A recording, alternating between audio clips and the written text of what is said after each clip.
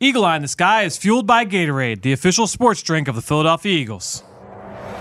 Anything that move, I don't care who it is. Let's go. Give me everything you got. Play fast, play hard. Let's meet these boys tonight in their house. It's party time. It's party time. There we go. Touchdown! You are listening to the Eagle Eye in the Sky podcast. Now here's your host, Fran Duffy. That's right, another day, and we are back for our first 10-10-10 practice of the season as the Eagle Eye in the Sky podcast, fueled by Gatorade, continues. I'm Fran Duffy, and I think we've got a great show for you here on episode number 191. At the top of this week's show, we've got Chalk Talk, where I sit down with Ben Fennell and Chris McPherson, just like we've done every day of practice here at training camp, to talk about what we saw on the practice field today, our first 10-10-10. We're going to break that down now in Chalk Talk. Let's get down to business. It's time for Chalk Talk. All right, C-Mac, so as the veteran of the group, I will toss it over to you. Okay. What is a 10-10-10 practice for the listeners at home that don't know what it is? All right, so it's a condensed practice. 90 minutes long. Today the players were in shells and shorts, okay, after yesterday's fully padded live hitting practice. So Eagles scaling back after a very physical workout, 2 hours and 20 minutes, I think the practice was yesterday.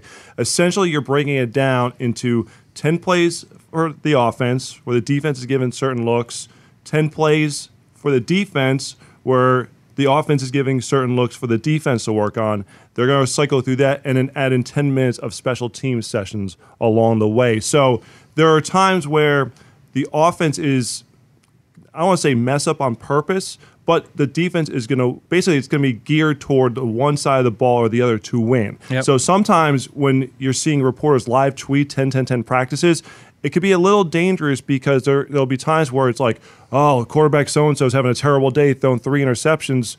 Well, there's a story behind it. They're trying to help the defense out in a certain way, and it might lead to some more turnovers. So that's pretty much what it is in a nutshell. So you're going 10 plays offense, 10 plays defense, and then 10 minutes of special teams, and you're cycling through for about 90 minutes. And I think back to camps in years past, and you think, okay, what are those kind of specialty sessions, right? If the defense is trying to give the offense a look, if the offense is trying to give a defense a look, the coaches kind of come together and they'll say, you know what, as an offensive staff, we'd really like to be able to see some odd fronts with edge pressure, or we'd really like to be able to see cover 2-man for 10 snaps today. How are we going to mess with some different things from a route concept standpoint to beat 2-man, or defensively say, you know what, we really want to see a lot of 13 personnel, so let's give us 10 snaps of 13. I'm just thinking back to over the years of some of the things that we've seen, and so that's really what happens in those practices. And it's 3 sessions, so it's offense, defense, special teams, offense, defense, special teams, offense, defense, special teams, and practice. And that's kind of what we saw today. So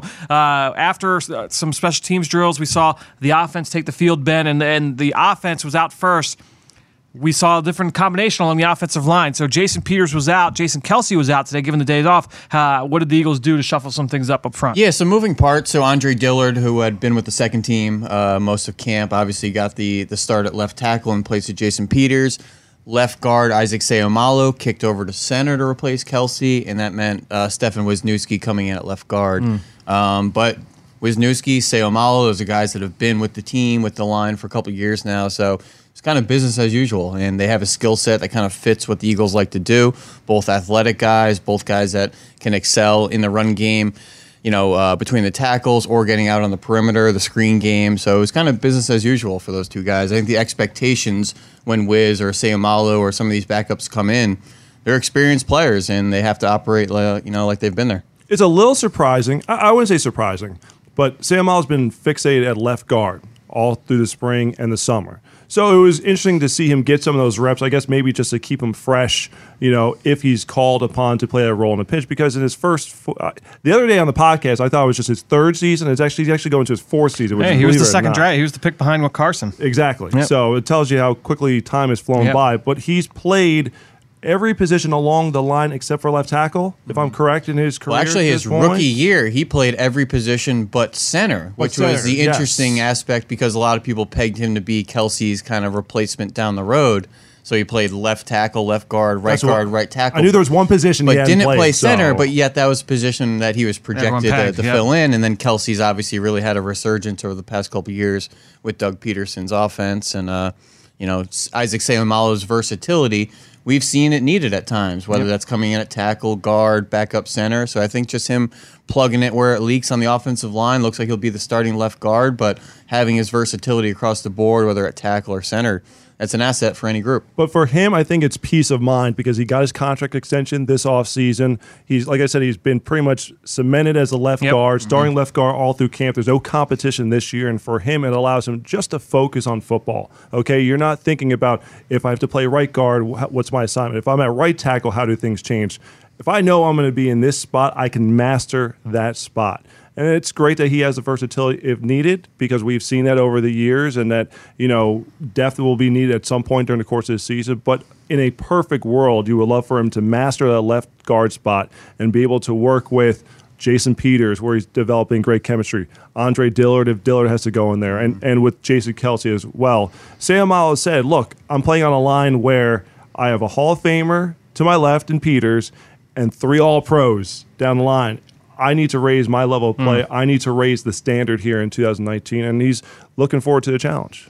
Yeah, I thought Seumalo, it doesn't surprise me. I wonder if that's kind of the way that they look at it as a staff too. Is if you miss Jason Kelsey for an extended period of time, you've got Seumalo. If it's going to be a series or something, if it's a short term thing, Wiz has the ability to step in and play some center.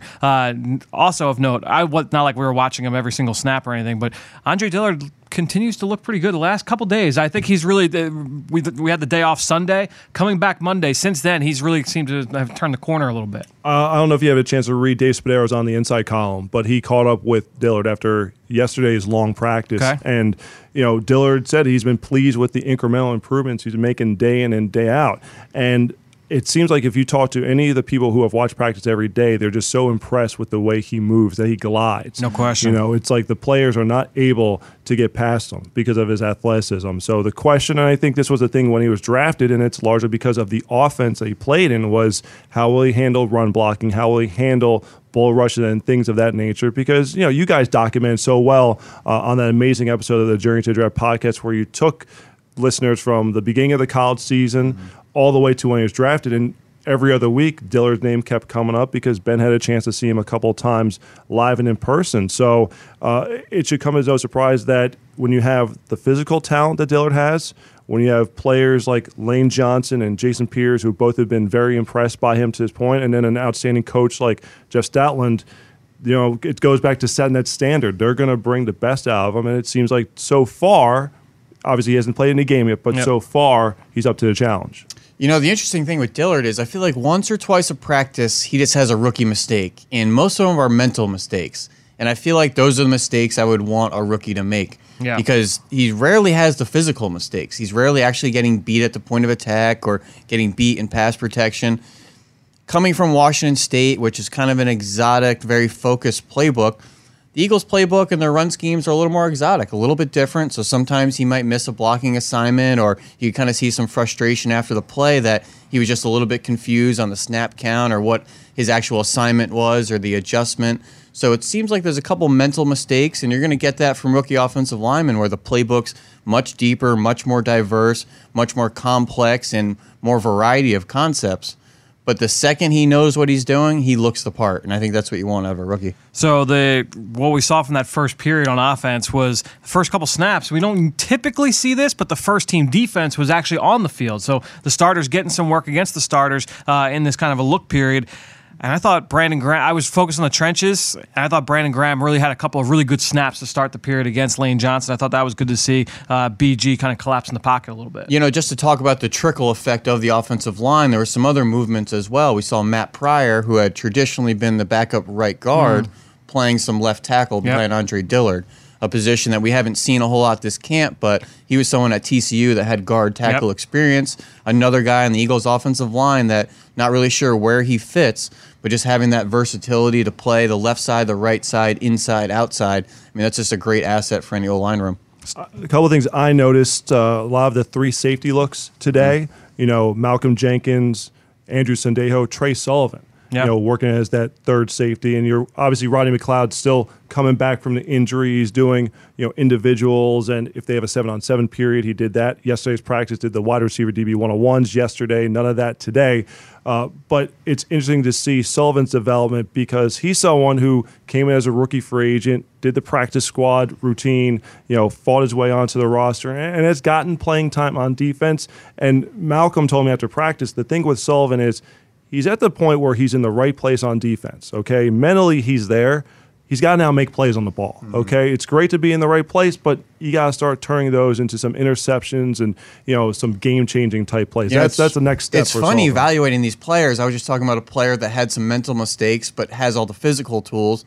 You're talking about a guy that, has the mental side down but just needs to make the plays. So every player kind of takes on a different personality and a different developmental arc throughout camp and figuring out what they need to improve on. So one guy who seems to kind of put it all together and just, you're talking about making plays on the ball, like a guy who makes plays on the ball every day in practice. Rasul Douglas, he had another big one today. A pass break up against the tight end, Will Tye down the seam. That's Sullivan actually made the picked off. picked Yeah, off. exactly. But he tipped it up in the air and Sullivan picks it off. Rasul just keeps showing up, which is it's great to see a young guy, former third-round pick, continue to get incrementally better year after year. I love paying attention to the different personnel groupings, the nickel, the big nickel, the dime.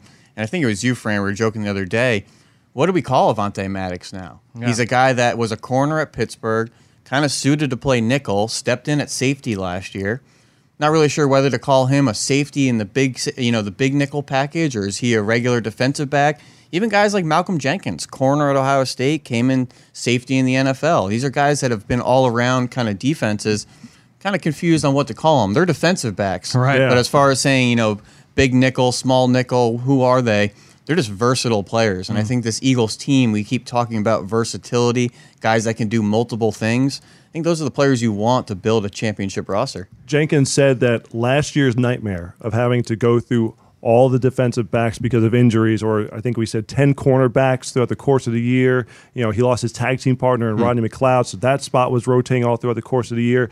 Well, that last year's nightmare is this year's dream. Right. Because you look at the depth and the talent that's on the field now and all that playing experience that was gained by last season, and yet, Malcolm points out, Rodney's not 100% back yet. Jalen Mills is still not practicing yet. Ronald Darby's not fully back yet. Like, you're still adding starting caliber players to this defense, and it's already looking pretty good out there on the field. You talked with Malcolm for a while after practice, right? Yeah, so the big thing that caught my eye, two things. One is that as they were going through the extensive special teams periods, is that Malcolm Jenkins, it was a kickoff drill work today, that he's insisting on being a part of that third unit.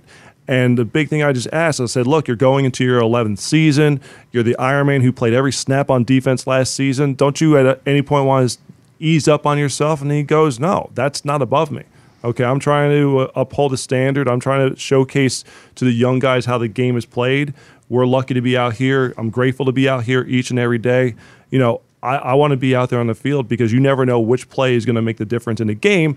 That being said, Coach Pearson and Coach Phipp have been like, Malcolm, we might need to scale it back a little bit this year, okay? But Malcolm is like, there are certain packages, certain groupings I want to be in on, even if it's not every single time. Rotate me in there at the very least. And the other thing that I pick up, and he's been doing this for years. I don't know why today was the day that I noticed it, but at the beginning of every time they change sessions or change drills, he's like the first person on the field for the defense. He sprints to the ball. And, it's one of those things that you just can't help but notice because, everyone is, maybe jogging to get into place. But Zoom, after yesterday's really hot, really intense practice, he's still bringing the energy. And he said, I've been doing this. I picked it up in New Orleans. I've been doing it ever since I got here. I was hoping some other guys might pick it up. He said Brandon Graham, BG's the one person who will do it with them. I can see that, yep. And I know, as I said, you do beat BG like 95% of the time. And, he said, but he said there's days where BG picks me up and helps me get things going. So, the quote that I actually I was talking about this before the show. He posted on his Instagram, and it says, "My secret, master that which requires no talent, preparation, enthusiasm, effort, technique, communication." And there's a few other things here, but he was just going on that, those are the little things that separates the good from the great players, the guys who are practice squad players, backups, and guys who start and consistently make teams. Like, everybody here is talented. And he said that from the time he was at Ohio State, he had physical talent, but he said he wasn't the most athletically gifted player. He said, what are the little things that I can do to get myself to that next level? How many times have we talked about that on the Journey to the Draft? Like, ad nauseum at this point. Right. To me, like, that's the stuff that separates guys. And speaking of the Journey to the Draft, yesterday we caught up with Daniel Jeremiah, NFL Network draft analyst. He was in the building. So DJ joined us on the Journey to the Draft podcast. We talked about what he saw here at practice, some players that he's watched, what he's doing from a summer scouting standpoint, and then also caught up with Tony Pauline, breaking down all the top prospects in the ACC, including the defending champion Clemson Tigers. A couple other guys on defense, real quick, before we shift back over to offense. Okay. Two guys that stood out. Josh Sweat made a couple nice plays again today. He's not. It's not like he's dominant. It's not like he's like bull rushing everybody but like always around the ball, plays in pursuit. Run game. He's the first guy to kind of thump up. Just constantly around the football, which you like to see. And then Josh Hawkins had a couple really nice pass breakups today. He had one in the first session for against Dallas Goedert in the end zone, and then he had another one against J.J. Arcega-Whiteside in the final team on the final offensive period. So the one backup defensive back made some plays today. What I love with Josh Sweat is, man, you're seeing him out there on the special teams units as well. Yep. Playing with enthusiasm, energy. Vinny Curry. And watching him just run down on kickoff coverage, man. Josh Sweat is every bit of 6'6" and lean and long strides. Sometimes you're just like, man, can this guy catch? I'd love to put him in the offense as well. But when you can really see him open up the speed and those strides on the special teams unit and just see ball, get ball, and just being a hunter out there, it's impressive. So we've been going for a while. We haven't mentioned anything about Carson Wentz so far in the episode. To me, the two throws stood out, and they were both from the second offensive session. First, it was the first play of the period. Just smoked a throw over the middle of the field to Alshon Jeffrey. It was a great catch as well in traffic. A really, really impressive throw. And then he had one, I think it was 2 or 3 plays later. It was either play 3 or play 4 of the period. Beautiful touch pass, left sideline on a slot fade or a wheel route, something like that to Nelson Aguilar. Did fall incomplete, but he put it right in the bread bag. I mean, it was perfect. And it kind of, that's going to go in the practice notes, but like, when I think of all the big throws that Carson's made so far this summer, those are the kind of throws that I feel like he's really thrived with. Is like those the driving over the middle of the field in traffic, underneath the safety, over top of the underneath defender, and then also those touch throws. I mean, you think about the wheel route he threw to Miles Sanders yesterday. He's had a few of those where just those touch throws down the sideline, whether it's deep or intermediate, he's hit on a number of them. I feel like those throws over the middle of the field between the numbers are what really has separated Carson Wentz into kind of being that upper echelon elite quarterback in the NFL. First game. No question. Against Cleveland, we saw the high-low coverage there, Jordan Matthews, and we just saw his ability. We see it every week with the seam throws to the tight ends, the crossing routes, the daggers, the things like that. Just working the middle of the field, and he's just getting that much more savvy with manipulating defenders, moving his eyes, resetting his feet, his location on throws against man and zone coverage.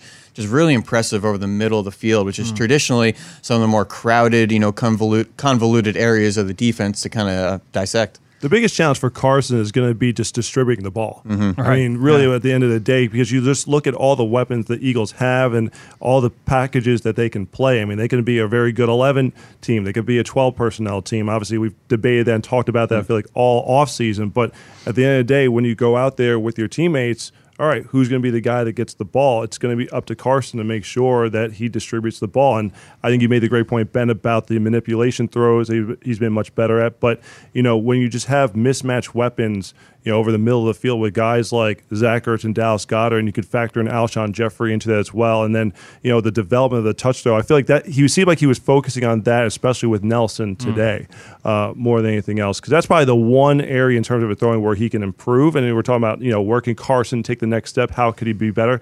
That's probably the one area. We've seen some good deep throws over the years, but you seem like you want to see better touch throws deep down the field. And especially with the weapons that they have, they'll be better suited to be able to execute those types of plays now. I kind of feel like I wish fans would get out of the mindset of statistical thresholds and being excited for 1,000-yard rusher or 1,000-yard receiver.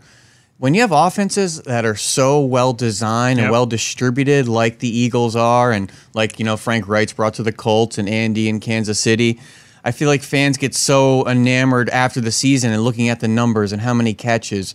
But if the collective offense is clicking and moving the ball and putting up points each week, it shouldn't matter. And just like our Super Bowl season, where some weeks it was a Trey Burton week, and some weeks was a Aguilar week, and then some weeks we threw to the backside of the backfield. As long as the offense is moving and clicking, I don't think the numbers at the end of the day really matter. Yeah, and that's we had this discussion numerous times last year when Zach Ertz is breaking record after record. To me, like, I don't look at it as like, oh man, like, they're just it's too tight end centric. Like, go to who's open. Go with what's working. And to me, that's kind of the way I've always. It's easy for us to say we're not the ones that have to manage those personalities. That's on the coaching staff. And you get excited. Carson, you see Deshaun Jackson. You want to kind of predict and what's he going to do and my fantasy team. And is it a 1,000-yard receiver and 10 touchdowns? And you know what? He may have 2 or 3 weeks in a row where it's quiet. That's just the nature of our offense. Right. The way it's distributed, the way it's designed, they're never going to allow one player to dominate the volume because that means opposing defenses are going to dominate their attention on him. And if you keep spreading it around, it makes it very, very tough to defend. That being said, the tight ends were active today. They did have a couple touchdowns. You saw the one to Zach Ertz. I know you were in like the back of the end zone, and you were actually focused on exactly where the ball would take us through that play. It was in the third session. Kind of a common concept we see from the Eagles, these little kind of double moves down the seams from the tight ends here, and Ertz absolutely shook Trey Elston right out of his shoe. Like literally, his shoe fell off in the route, kind of sold it to the outside, broke it back to the seam, perfectly thrown ball. I think the tight end on the other side was also open. 2 concepts you see pretty often down in the red zone there, and it was a very impressive route. Now, Ertz isn't a guy that does anything super fast. Very twitchy, very manipulative in his routes and his route stems. Knows how to set up defenders. Very, very crafty. I hate to go right to the Jason Witten comp of a Zach Ertz, but it's very similar in just being a crafty route runner, not necessarily being the most imposing physically or the fastest, but just being very deliberate in his movements. And that route right there, you just saw it. You wrote that piece last year in Jason Witten's previous life as a Monday Night Football. Yes, indeed. The biggest thing going to tight ends here that I noticed today was Rich Rodgers had a couple nice plays in practice today, and you just realize that most teams would be very happy to have Richard Rodgers as a number 2 tight end. It's even at that position, and you obviously want that position to be extra deep because of the fact that if you're going to be a 12-centric offense, like, look, if something were to happen to either Ertz or Goddard, you need that next man to step in there. And it's good that I know that we're not really talking about Richard Rodgers, but he had a nice start to camp last season, got injured in the first preseason game, I believe it was, against the Patriots, and then missed the rest of the year with a knee injury. He's coming back, and he's just been that solid, steady number 3 guy. He's been the veteran presence for Ertz and Goddard to bounce ideas off of, but nonetheless a reliable player if he had to go into. And if you go in 13 personnel, that gives you a nice option there. He has this kind of like Brent Selleck type of professionalism to him. Yes. He's not wowing you with anything, but just coming out there and doing his work, whether it's pass pro or run game, and catching the underneath balls. Occasionally he'll sneak them down the field. Just seems to always do his job, and that was Brent Selleck, and maybe wasn't getting his name called, but that type of position, if you don't hear from him, it's usually a good thing because he's doing his responsibilities. A lot of it's the dirty work that doesn't get a lot of the attention. So just a pro that you just want on your team, on your roster. One guy on offense with the backups on the look team that I thought made some plays today. Wendell Smallwood had a couple a nice run. He had a couple nice catches where he pulled away from linebackers in the middle of the field. I thought that was good to see. Wendell Smallwood, he does a little bit of everything for you offensively. He can run the ball in between the tackles. And special teams as well. Good special teams, can catch the ball out of the backfield. He's not going to be as flashy as a Miles Sanders. He's not going to be as big as a Jordan Howard. He's not going to be as great as a receiver or in pass protection as Darren Sproles. But when you're looking at what do I need in that 4th running back, he's a guy who can do a little bit of everything. And if you need him to play offense, he can.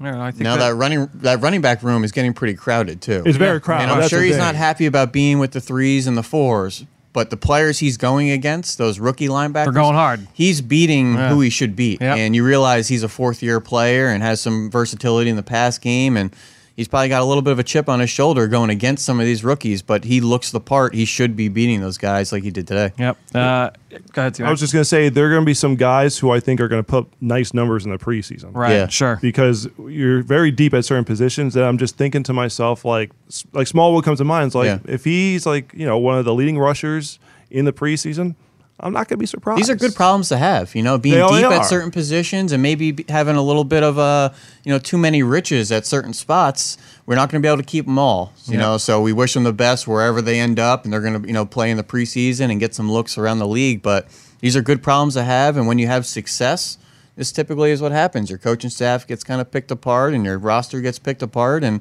just part of the battle of being a successful team. All right, so before we wrap things up, any other closing thoughts as we part ways here? I thought the Dragonflies on the practice field were very dominant today. Oh, they've been a consistent they were out force. there. Consistent force, about a dozen just hanging around. But You've got the pond across the street at FDR Park, and so they fought through the make heat, their way though. over. They were battling out there. Yeah. no, a couple minor things. A lot for the look team on offense, showing the defense also a lot of pre-snap motion. Wide receiver end arounds, trying to see, A, maybe who can handle it from the offensive side, but, B, showing how the defense, how to adjust to that. That was something that I thought was pretty consistent. And I thought Corey Unlin was extra feisty out there today at practice. It's one of my favorite coaches to watch, no question. Yelling to get guys in position.